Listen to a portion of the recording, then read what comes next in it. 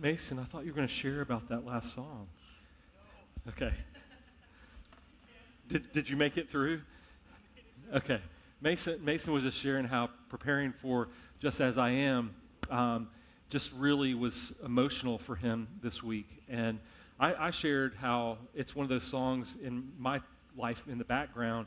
It got abused because of the tendency to use it at altar calls consistently, and it just was drug out and probably played over and over and over too much. So I don't know the last time I've actually worshiped with it. And I say this, it was good to have it in the worship set and not in the response time for me because I got to meditate on the words a little differently.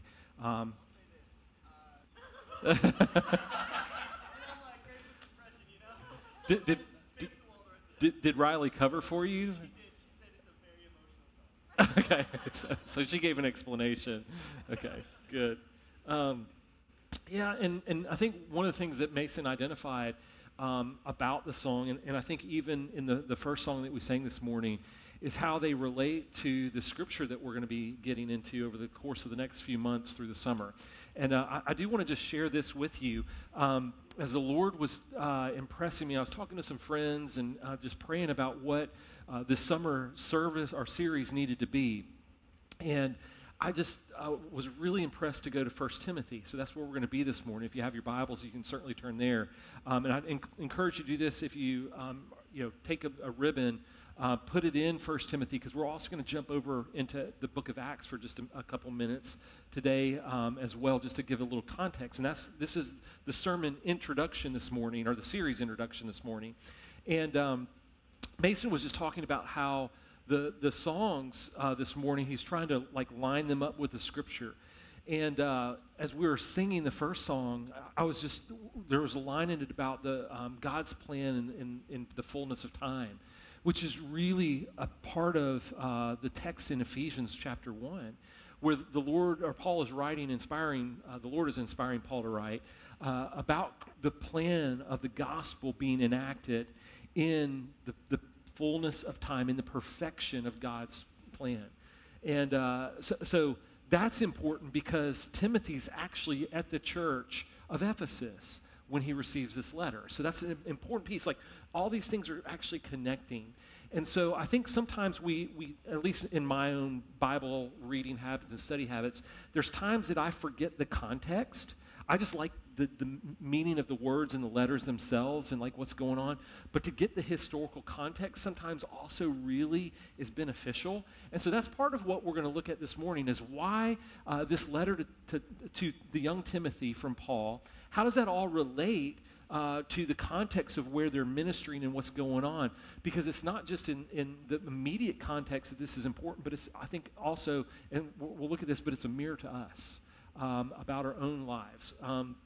So let me pray, and then we'll read 1 Timothy chapter 1, verses 1 and 2, and then we'll jump into the message. So let's pray together. Heavenly Father, it is so good to be in worship today. And Lord, certainly it was good last week for me to be at the Bonnaroo campus out there in the camping area and ministering at the Jesus tent. It's a reminder to me of the need for the gospel to be communicated, both in service to the community as well as in sharing the hope of the gospel.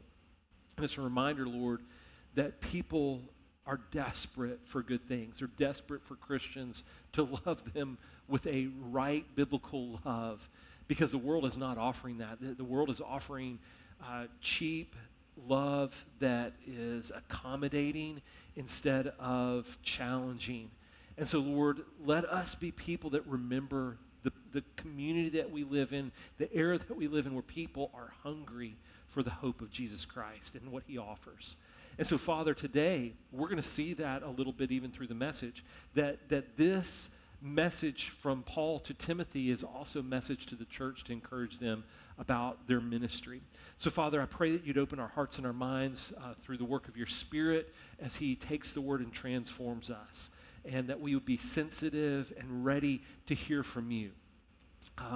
Lord, that we might walk together as both with you, both as individuals and then as a community, to be obedient together, to glorify and honor the name of Jesus Christ. So we bless you and look forward to what you're going to teach us now in Jesus' name. Amen. So let's read 1 Timothy chapter 1, verses 1 and 2, and then we're going to jump over into some of this context that I was mentioning earlier. Paul, an apostle of Christ Jesus, by command of God, our Savior, and of Christ Jesus, our hope. To Timothy, my true child in the faith, grace, mercy, and peace from God the Father and Christ Jesus, our Lord. Now, I want to make a couple quick comments about the text because I'm not going to just focus on that this morning, trying to get back to some of this context. But there is a key element to this as we read here. It is the grace of God. Okay, so I want you to really think through everything that we're going to look at in this series on 1 Timothy is really about Paul elevating God's grace in the life of a church that's struggling. And I think that is something for us as we've been coming out of some of the COVID woes that we experienced, just some transition as we're leaning in towards days of revitalization. We need God's grace. And if we think that we can operate together as a church body, or even as maybe families together, or maybe even as individuals, apart from God's grace, we will end up feeling weak, anemic, and we'll be frustrated. We've got to lean in to the grace of God with each other in this time. Because I can tell you this really quickly, like being somewhat transparent, coming out of these meetings, everybody's fired up, and I love that. But there's also a degree where we've got to bear with grace when it takes a little while to get things strategically done and to put the pieces in place and to be like framing questions to evaluate how we do these things rightly. And I want to just share this. It was a week and a half ago, that the church health team, we spent 2 hours together going over the material that Dr. Rob Brissett presented to us. And it was great, sweet conversation. It was very productive. We're like synthesizing all that information. We still got another meeting coming up on July 5th. I think that's right. So we've got steps in place. You've heard about the going out and out on the outreach to the community on July 8th will be the first 1 week's coming. There's a lot of things happening. So it's action, but it's also like synthesizing all this stuff. It's good days, but it's going to take us a little time to get everything implemented. So one, bear with us in grace with patience, okay? So as we get all these things lined up together, because it's going to take some tweaking and changing and doing all those things. I know we're eager, but let's be eager together with the right plans because it'll be beneficial for all of us. So in the meantime, what does that mean? Be praying. Be praying that as we're working towards all these things, that it's a collaborative effort from members in the body, and that's even the survey card that we've asked for. It's your input today and last week to help us make sure that we understand what the Lord is leading us to rightly so that as we begin to implement these things, we're following God's plans. Because the last thing you want to do is follow Matt's plans. And I hope that the Lord gives me good plans, okay? But I want them to be the Lord's plans. And so that's why we have an elder body, that it's not just Matt as the one sole leader. That's why we've developed the church health team. That's why we have deacons. We have an accountability structure in place that we're trying to operate in all these things in a healthy way together. So what is that? All that comes from what? Us remembering that as a church is going through certain things, what Paul is addressing here to young Timothy is to remember the grace of Jesus Christ so that we elevate that as the first priority in our relationships with one another. If we will do that, the Lord will take care of things, and we won't enter into conflict. We won't become impatient. We'll endure and be loving one another well. So let's look at the background now, because I think this is where it gets so fun to me in one sense. So turn over to Acts chapter 14, and honestly, I'm not going to unpack a lot of the text. It's just going to be kind of hits here and there about some things that happen in the church in Acts, especially around Paul and Timothy. So if you look at Acts chapter 14, And we're just going to pick up right here at verse 8. So, and just read a little bit. So, now at least Lystra, there was a man sitting who could not use his feet. He was crippled from birth and had never walked. He listened to Paul speaking. So here's what's happened is Paul and Barnabas have set out on the first missionary journey. And so at verse 8, we see them transitioning to the city of Lystra. Now, why is Lystra important in this missionary journey? Here's what happens. They actually, I think, plant a church right here as a result of going in and doing this missionary work. And so we're going to find out later, and you can cheat if you want, but look over to Acts chapter 16, verses 1 and 2, and I'll just touch the base this real quick. This is actually on the second missionary journey, okay, when we get to Acts 16. And what happens here is Paul came also to Derbe and to Lystra. A disciple was there named Timothy.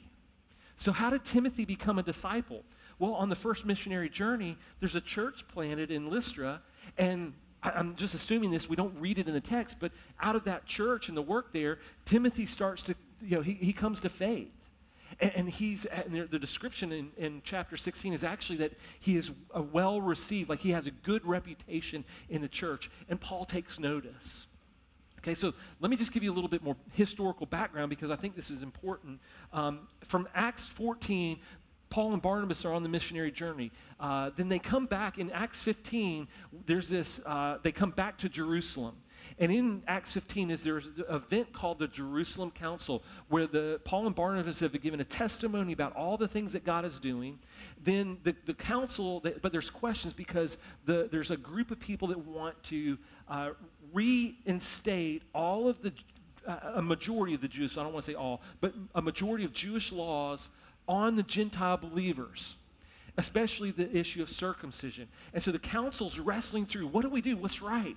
And they actually determine you don't have to be circumcised as a Gentile to be a follower of Christ. It's good news because the law is not being elevated. It's actually being understood under the authority of the church there that there's grace to be offered. And the law has a definite place, but that law's place is not to be elevated. It's not to be confused. And that's going to be an important piece. So Paul and Barnabas then, in Acts chapter 15, we read that they start going on their, Acts 16, they're now on their second missionary journey. And so what happens is they get into Lystra. Obviously, Paul's already met, as we've read, he's met young Timothy. And Timothy's so impressive to Paul that Paul says, hey, look, I like you and I think that God's doing something to you. I want you to join us on this missionary journey. Now, if you, I don't know, like if you're like me, visuals help. I turned in the back of my Bible as I started doing this, and I started following all the missionary journeys on the maps. It's just helpful for me to think through those things. So at some point, maybe if you're thinking about that this summer as we're continuing through the book of Timothy, it probably is worth you just looking at the map and seeing how Paul journeyed on this, especially the second and third missionary journeys. The first one's a little bit simpler, but what happens is as he's going through these towns, he and Silas have picked up Timothy, and they're going on this journey together. And so it's the three of them. So what happens next is Paul makes these stops. He goes to Athens. And it's interesting, and at that point, he'd actually left Timothy and Silas behind in Berea. And Paul goes on to Athens by himself. He's actually like stoned in Athens. It becomes this big thing. He's only there a couple days, and then he goes from there to Corinth. So Silas and Timothy are in Berea, having been left behind. Paul's now moved from Athens to Corinth. Well, then they catch up. Silas and Timothy catch up with him in Corinth. Here's where it gets interesting. They spend a year and a half in the city of Corinth.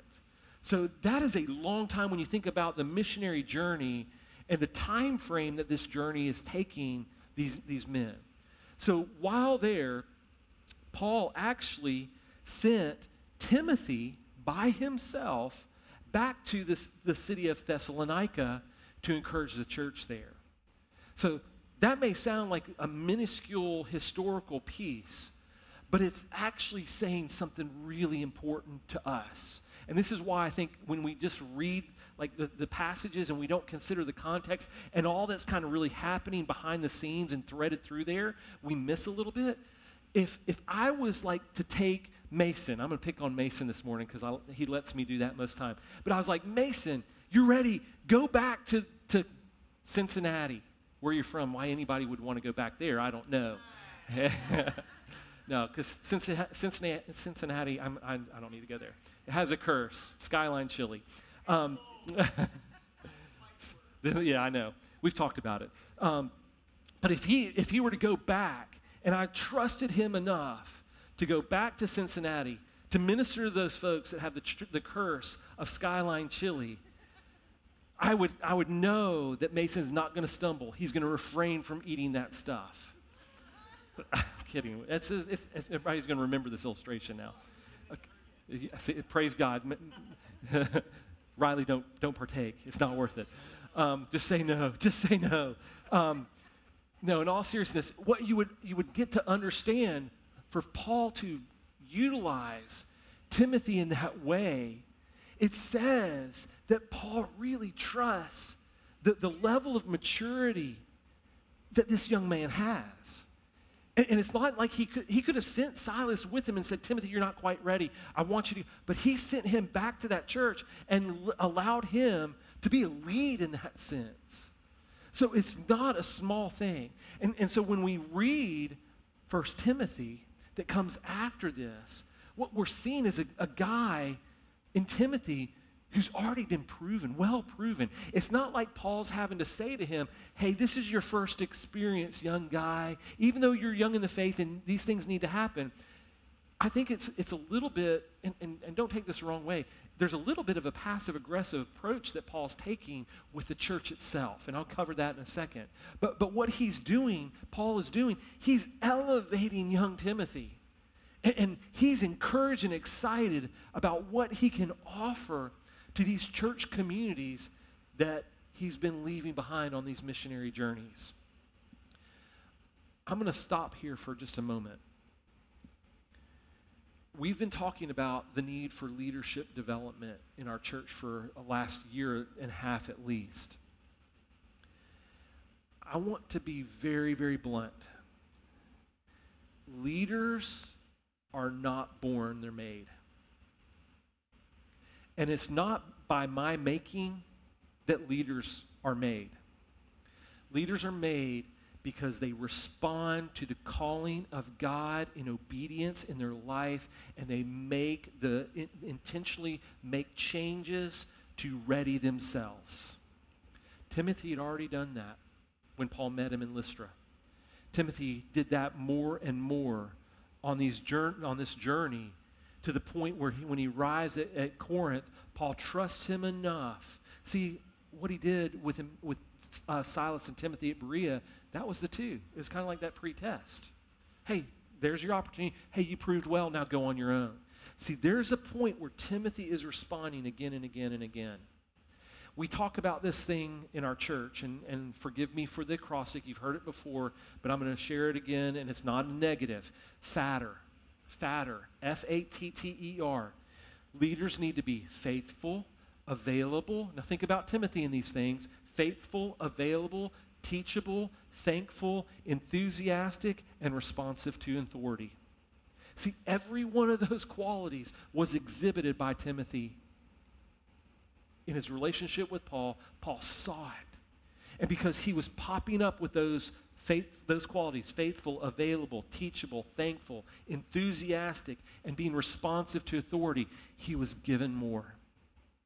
Folks, what is the Lord calling you to do in our church life? If he is calling you to be a leader, it's not going to be my responsibility to make you into that leader. It's my responsibility to see what the Lord is doing. And I say mine. It's elders, okay? I'm just using myself as an example up here. But it's Michael and I. And honestly, it's others. It may be a grow group leader that you're with that's observing things. It may be somebody else. You have the responsibility to intentionally pursue those things in your life and your relationship with the Lord so that you can be most used in the kingdom. Now, that doesn't mean if you're not a leader that you can't be most used. Don't hear me say that.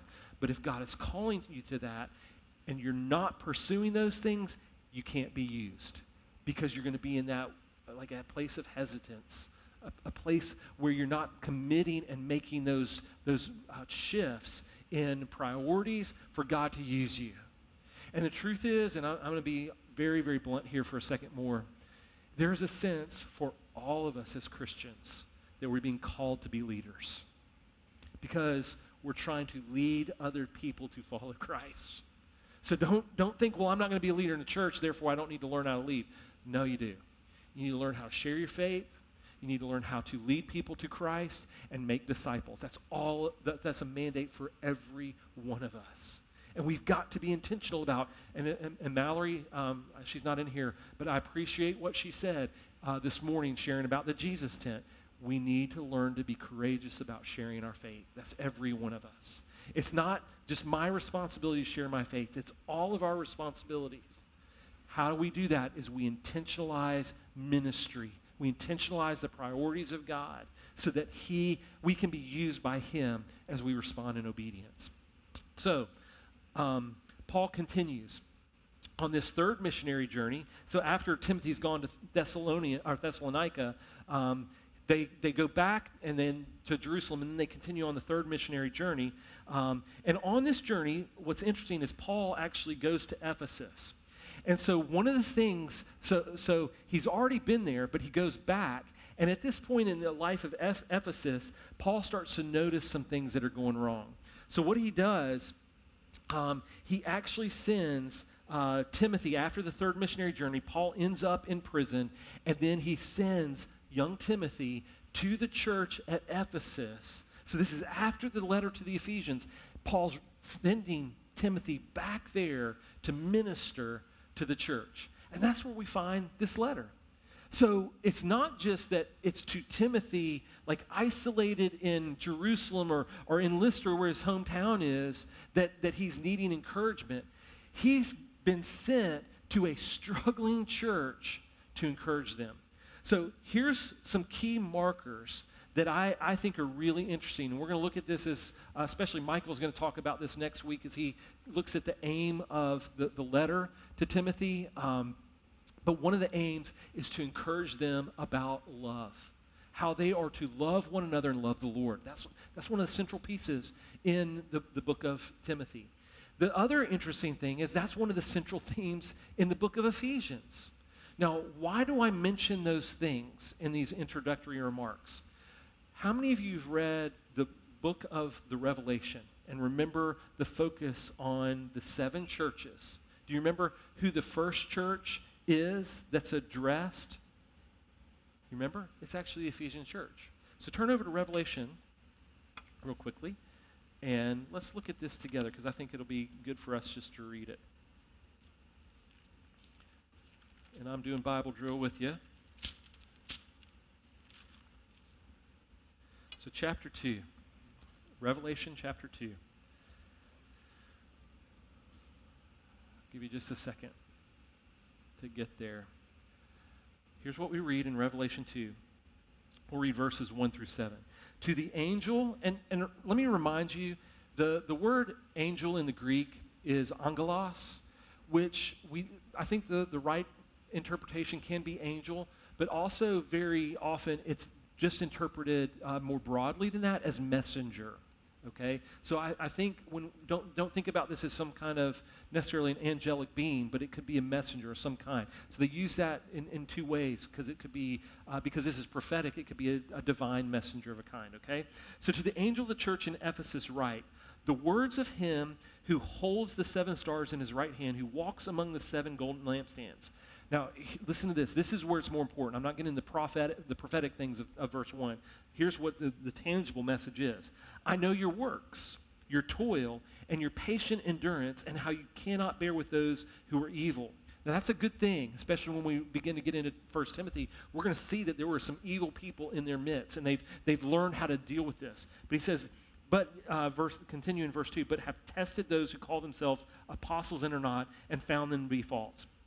I know you are enduring patiently and bearing up for my name's sake, and you have not grown weary. Those are good things, okay? So commendation there, great. But verse 4, but I have this against you, that you have abandoned the love you had at first. So and let me continue reading the text. Remember, therefore, from where you have fallen, repent and do the works you did at first. If not, I will come to you and remove your lampstand from its places unless you repent.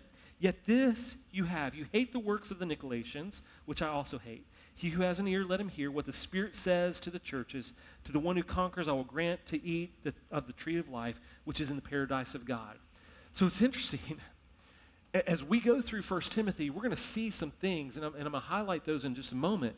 But there's things that Paul is instructing Timothy about that the church responds to. They got wrong. And here, even in Revelation, several years later, they're being commended for getting it right. Like what Paul's instructed them to do through the leadership of Timothy, they did. Check. But there was a critique, a criticism. They lost their first love. What's the first love? It's Jesus. They gotten busy doing things, but losing sight of Christ. Folks, that is, like, to me, out of the gate, one of the first things, when I say out of the gate, that being the first letter to churches in Revelation, it's like a huge warning shot across the bow. We can get busy doing a lot of things, but if we lose the priority on Christ, we've missed it. And I think that's one of the things that you're going to see crop up throughout the reports that we're given on church health and those kind of things, is we want to maintain a focus on Christ in all things. That we are intentional about our conversation being primarily on Christ. That we would love people not just through actions, but through, or not through just through words, but through sharing the good news of Jesus Christ with people. Because it is not enough for us just to serve. And let me pick on the Jesus tent for just a minute, okay, in a positive way. The Jesus tent served over 13,000 people in a weekend. It's not just them coming through and getting donuts now and fruit and water. Now, there's people that just did that, okay? But they're sitting down, there's Bibles, there's a message that calls them to the hope of the gospel. I know that I prayed with at least 8 different couples or people groups, okay, some individuals, talking to them about faith matters, encouraging them about the church and what it means to know Christ. I didn't get to share the gospel with anyone this time per se. Some of that's context of bands and somebody else speaking and trying to overcome that. But here's my point. They're doing both. They're doing it well. And certainly those people are coming and they need to be fed, and they need to find free water. They need to get chargers, a charging station for their phones so they can stay in contact. Brilliant strategy. But it's always about elevating the good news of Jesus Christ. That's always at the core of that. And those folks there are hungry for it. I think almost everyone that I met with at some point said, thank you what you do at the tent, and thank you for praying with me. It's simple. Lost people, but they're thankful because they see that there's something different about Christians who are genuinely trying to share their faith and love them well, both serving but also bringing the good news and the hope of Christ. It's not just at the Jesus Tent at Bronneroo that we need to do that. That's in communities all around us. That's with coworkers. That's with my family. That's with your family. All of us need to be applying those truths and those practices in our lives. So, let me continue here. I want to give you a couple things, and I won't labor on this long. We'll be done probably 5 to 10 minutes. Okay. First of all, I want to give you this insight. I've mentioned it already, but I started reading a bunch of commentaries this last couple weeks, leaning into this. And part of what I'm doing with my PhD stuff, you guys know this mostly, most of you know this, I'm doing a lot of historical research. So I've spent a little bit of time going back to earlier commentators. And so this last week, one of them that I looked at was Calvin. I was like, I just want to read what John Calvin back in the 1500s said, because I think sometimes his thoughts, he's trusted as a commentator, and just really good thoughts. One of the things that he said about this, and a lot of commentators that I read agree with this. This letter, though addressed to Timothy, is not just intended for Timothy. The instructions are for Timothy, but it's also for the church to respond to Timothy and his leadership. And I think that's a huge statement for us to remember, because I think we could easily go, well, I'm not a leader in the church, I just don't need to think about this. Or we think it's just a letter that accommodates the need for Timothy to establish leadership principles. It's way more than that, I assure you. And I'm going to cover a couple of the key things here this morning to help you see that. But what's really interesting, and this is like out of the gate, one of the first things that happens is Paul is instructing Timothy that the church has allowed some people to come in that are elevating the law. Okay, now they're in this elevation of the law, they're trying to mislead the church there, and it's poor. It's actually considered to be demonic. And Paul does something very, very unique here. He calls out two guys, Hymenaeus and Alexander, who are misleading. And he says, you need to dismiss them from the church because they're teaching heresy. Now remember, why is that important? Because the tendency is for us to go back to the law and misuse the law ourselves. It's called legalism. It's the opposite of grace. See, a lot of times what we end up doing is we elevate aspects of the law because it's easier to identify and we expect things to be done in a certain way. We're operating in grace. It takes time. It takes patience. It takes bearing with one another in hard ways or ways that are very difficult. And when we focus instead on the law, it robs us of the joy of watching one another's lives be transformed by the good news and the hope of the gospel. So Calvin writes this. I love this, and I'm going to read it, and I'm going to make a comment afterwards because it's a little bit antiquated language, so hang in there. But he says this about the inside about the law. He says, it is an intolerable profanation of the law, or profaning of the law, okay, of God, to draw out of it nothing that is profitable, but merely to pick up materials for talking, and to abuse the pretense of it for the purpose of burdening the church with contemptible trifles. He's saying, don't dismiss it, but don't make trifles. He's covering both sides, okay? So he doesn't go on, but let me add this to it. It says, in other words, what Calvin is saying, that if people were only focusing on the law and using it to burden the church, it is a misuse of the law. But the law is not, as Calvin says, about trifles either. It's about deep spiritual matters. What are those deep spiritual matters that the law points out? We know from Romans, it's about us recognizing our sin and our need for Christ as Savior. That's the right use of the law. So we don't minimize it and we don't maximize it. We find the right place to emphasize the law because it's a useful tool. It's a tutor to draw us to Christ. But it's not to be imposed for us to be legalistic and smothering of one another. So we've got to find a right balance. And that's out of the gate one of the things that Paul is instructing Timothy about. And here's why. Because if it's about us ministering to one another, the whole letter of Timothy is really about this, the hope of the gospel. It's about us knowing Christ and walking together in Christian fellowship in a way that we bear with each other in grace and we find freedom. So Paul does this. He emphasizes the gospel message several times, that Jesus Christ is the one who saves. Folks, I keep emphasizing this as of late, and we need to be a church that does this well. We've got to be a church that elevates the hope of the gospel. I'm going to be, again, blunt. We need you. We've set 3 dates for us to go out into the neighborhoods around our church in July and August to talk to them about our church anniversary of being 25 years old and that God is blessing us, and we want them to understand we're a church that's been in this community that God's doing great things with. And we want to invite them. It's an opportunity to invite them. Part of that is what Michael mentioned this morning and showed in that Christianity Explored video. It's a discipleship pathway where they can come in and discover answers to their questions about what is Christianity. Well, Christianity is ultimately about who? It's Jesus Christ. Simple. That Jesus Christ died, buried, and rose again on the third day to save us from our sins. People in our community need to hear the hope of that message because they're sinners. And I've mentioned this before, but I'm going to say it again. We don't like to talk about sin anymore in our era.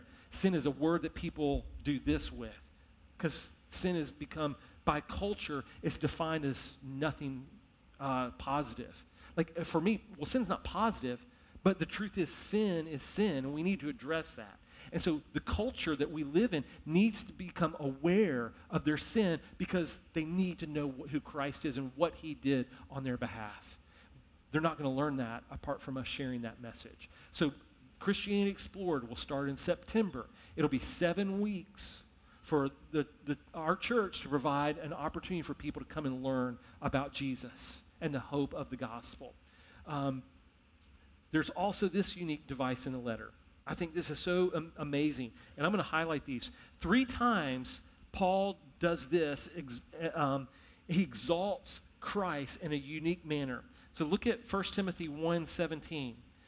And this is after all this correction, and you can see maybe if you look at the title of like in my text, it has Jesus Christ came to sinners at the beginning of verse 12 as just a title.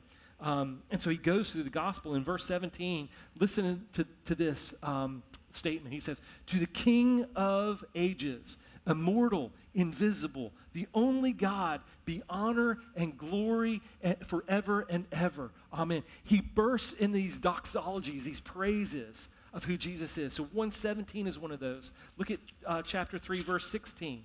So he's talked about the qualifications for church leadership. And it's like out of this economy that God's created for the church. Verse 16, he says, "Great indeed, we confess, is the mystery of godliness.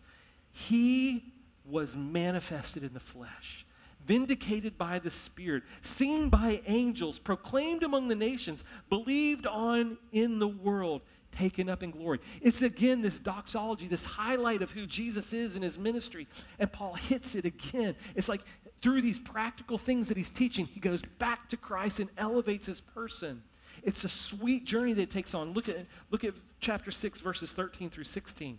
He says, and this is after he's dealt with false teachers, he's dealt with relationships and struggles. So all these kind of practical things, again, he bursts into this praise. He says, "I charge you in the presence of God, who gives life to all things, and of Christ Jesus, who in his testimony before Pontius Pilate made the good confession, to keep the commandment unstained and free from reproach until the appearing of our Lord Jesus Christ, which he will display at the proper time. He who is the blessed and only sovereign, the King of kings and Lord of lords, who alone has immortality, who dwells in unapproachable light, whom no one has seen or can see.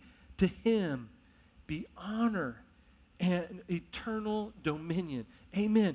I don't know about you, but it's like, in this stuff, in this book that's so full of practical stuff, it's like elevate Christ. Folks, that needs to be like a pattern that we follow. We do all this stuff, but then just elevate Christ. Just elevate Christ. Make his name the King of kings, Lord of lords, alone who is immortal. Man, oh man, it's like that language, it's like, it just fuels me.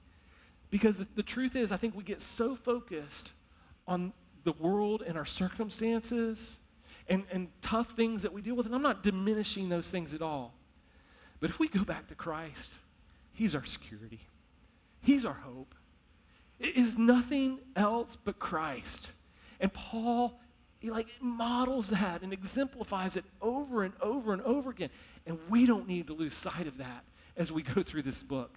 I think too often, my own perspective is, I go to these books like 1 Timothy and Titus for pastoral, instructions about pastoral structure and the church polity and those kind of things. It's way more than that. It's way more than that. It's far richer than that about the person of Jesus. So don't think this is going to be dry stuff. It's going to wet your soul about who Jesus is, and we need to remember that. And so Mason, you got it right this morning, man, in worship. And I know I keep saying that to you, but it's exciting and it's encouraging to me that a young man, even though he's from Cincinnati, he's getting it right. What's that? And he's eating that chili even worse, right? And likes it. So it's just too ingrained in his culture. But he's getting this right in his heart about the things of God. And that's encouraging to me, honestly, that a young guy is doing that. And I'm not trying to brag or boast on Mason. Riley will certainly deflate his head later today, okay? But the truth is, we need that with our young folks. We need young people being called to ministry like Timothy because they love Jesus, because they recognize that Jesus alone, his person, is our hope. There's no other hope to which we can cling that will satisfy other than Jesus alone. So we find other instructions. Let me kind of summarize this last thing.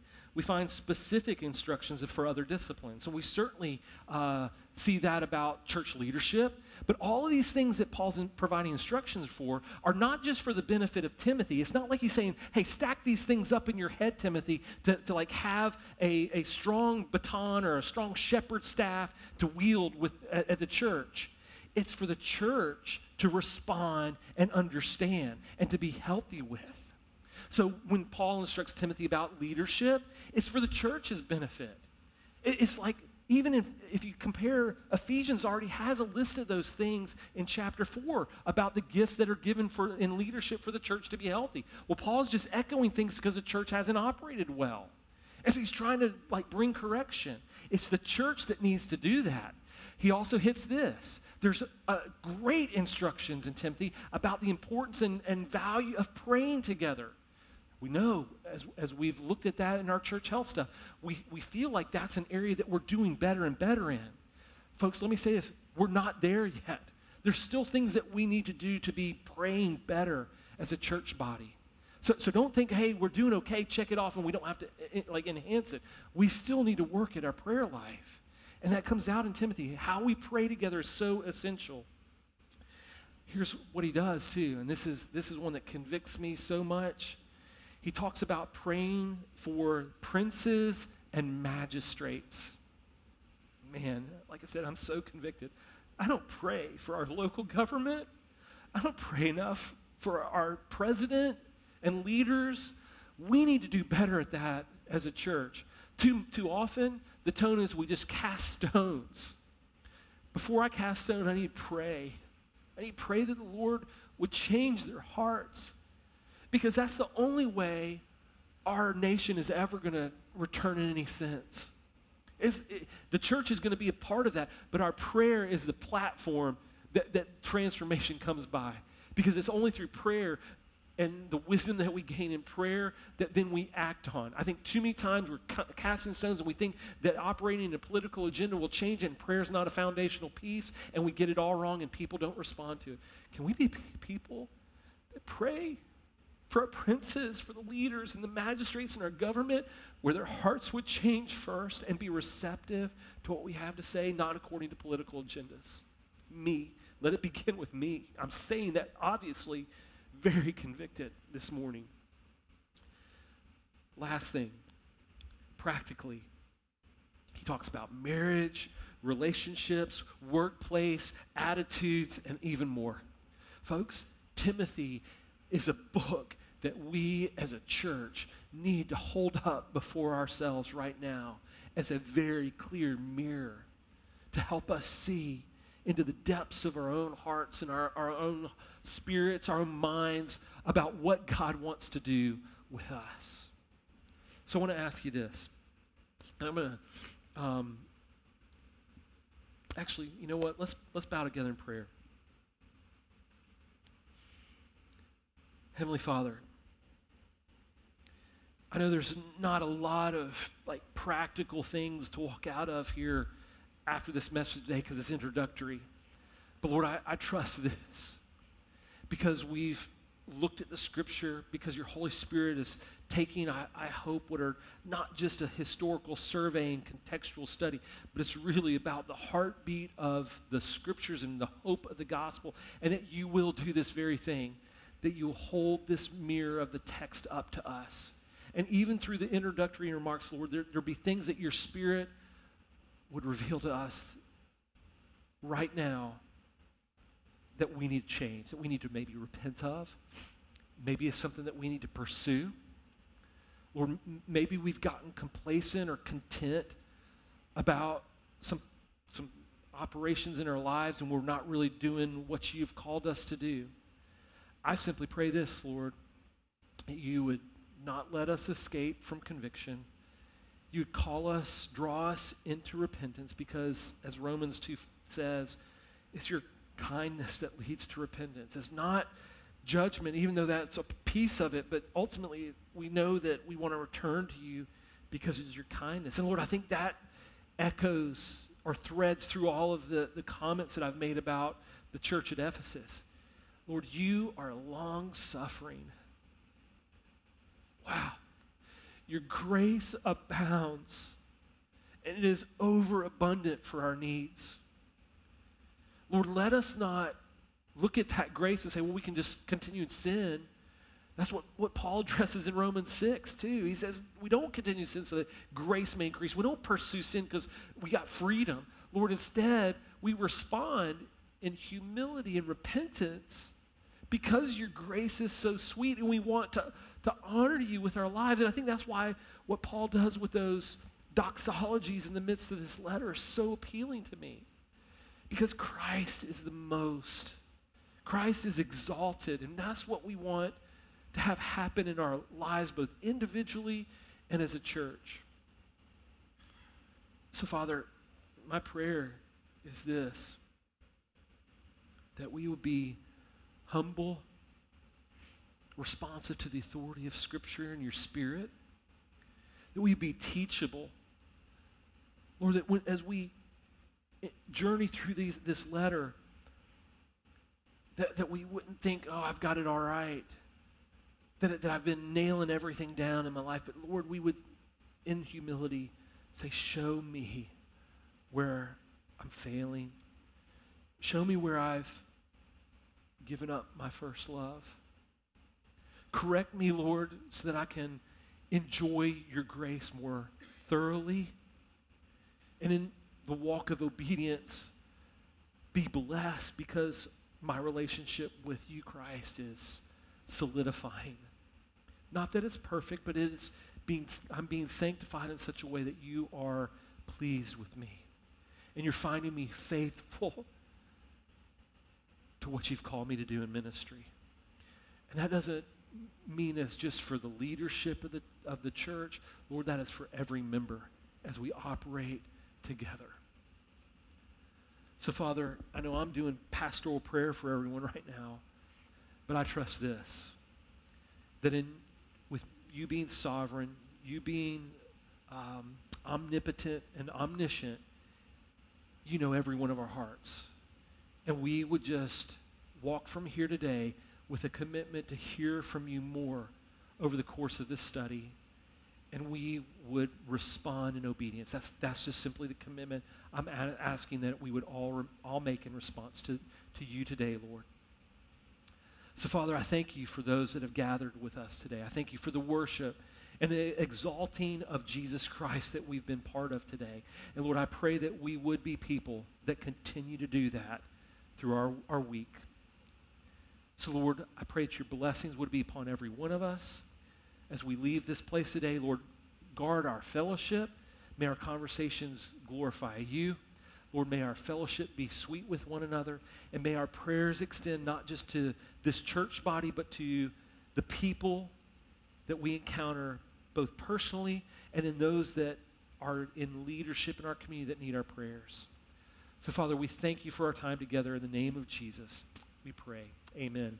Well, I want to encourage you this week to go and connect in communities and change lives by sharing the love and the good news of Jesus Christ with others so they would know the hope that we as Christ's children possess. Thanks for worshiping here at the Grove Church. We're not encouraging you to leave fast, enjoy time of fellowship with one another, and have a blessed Sunday afternoon.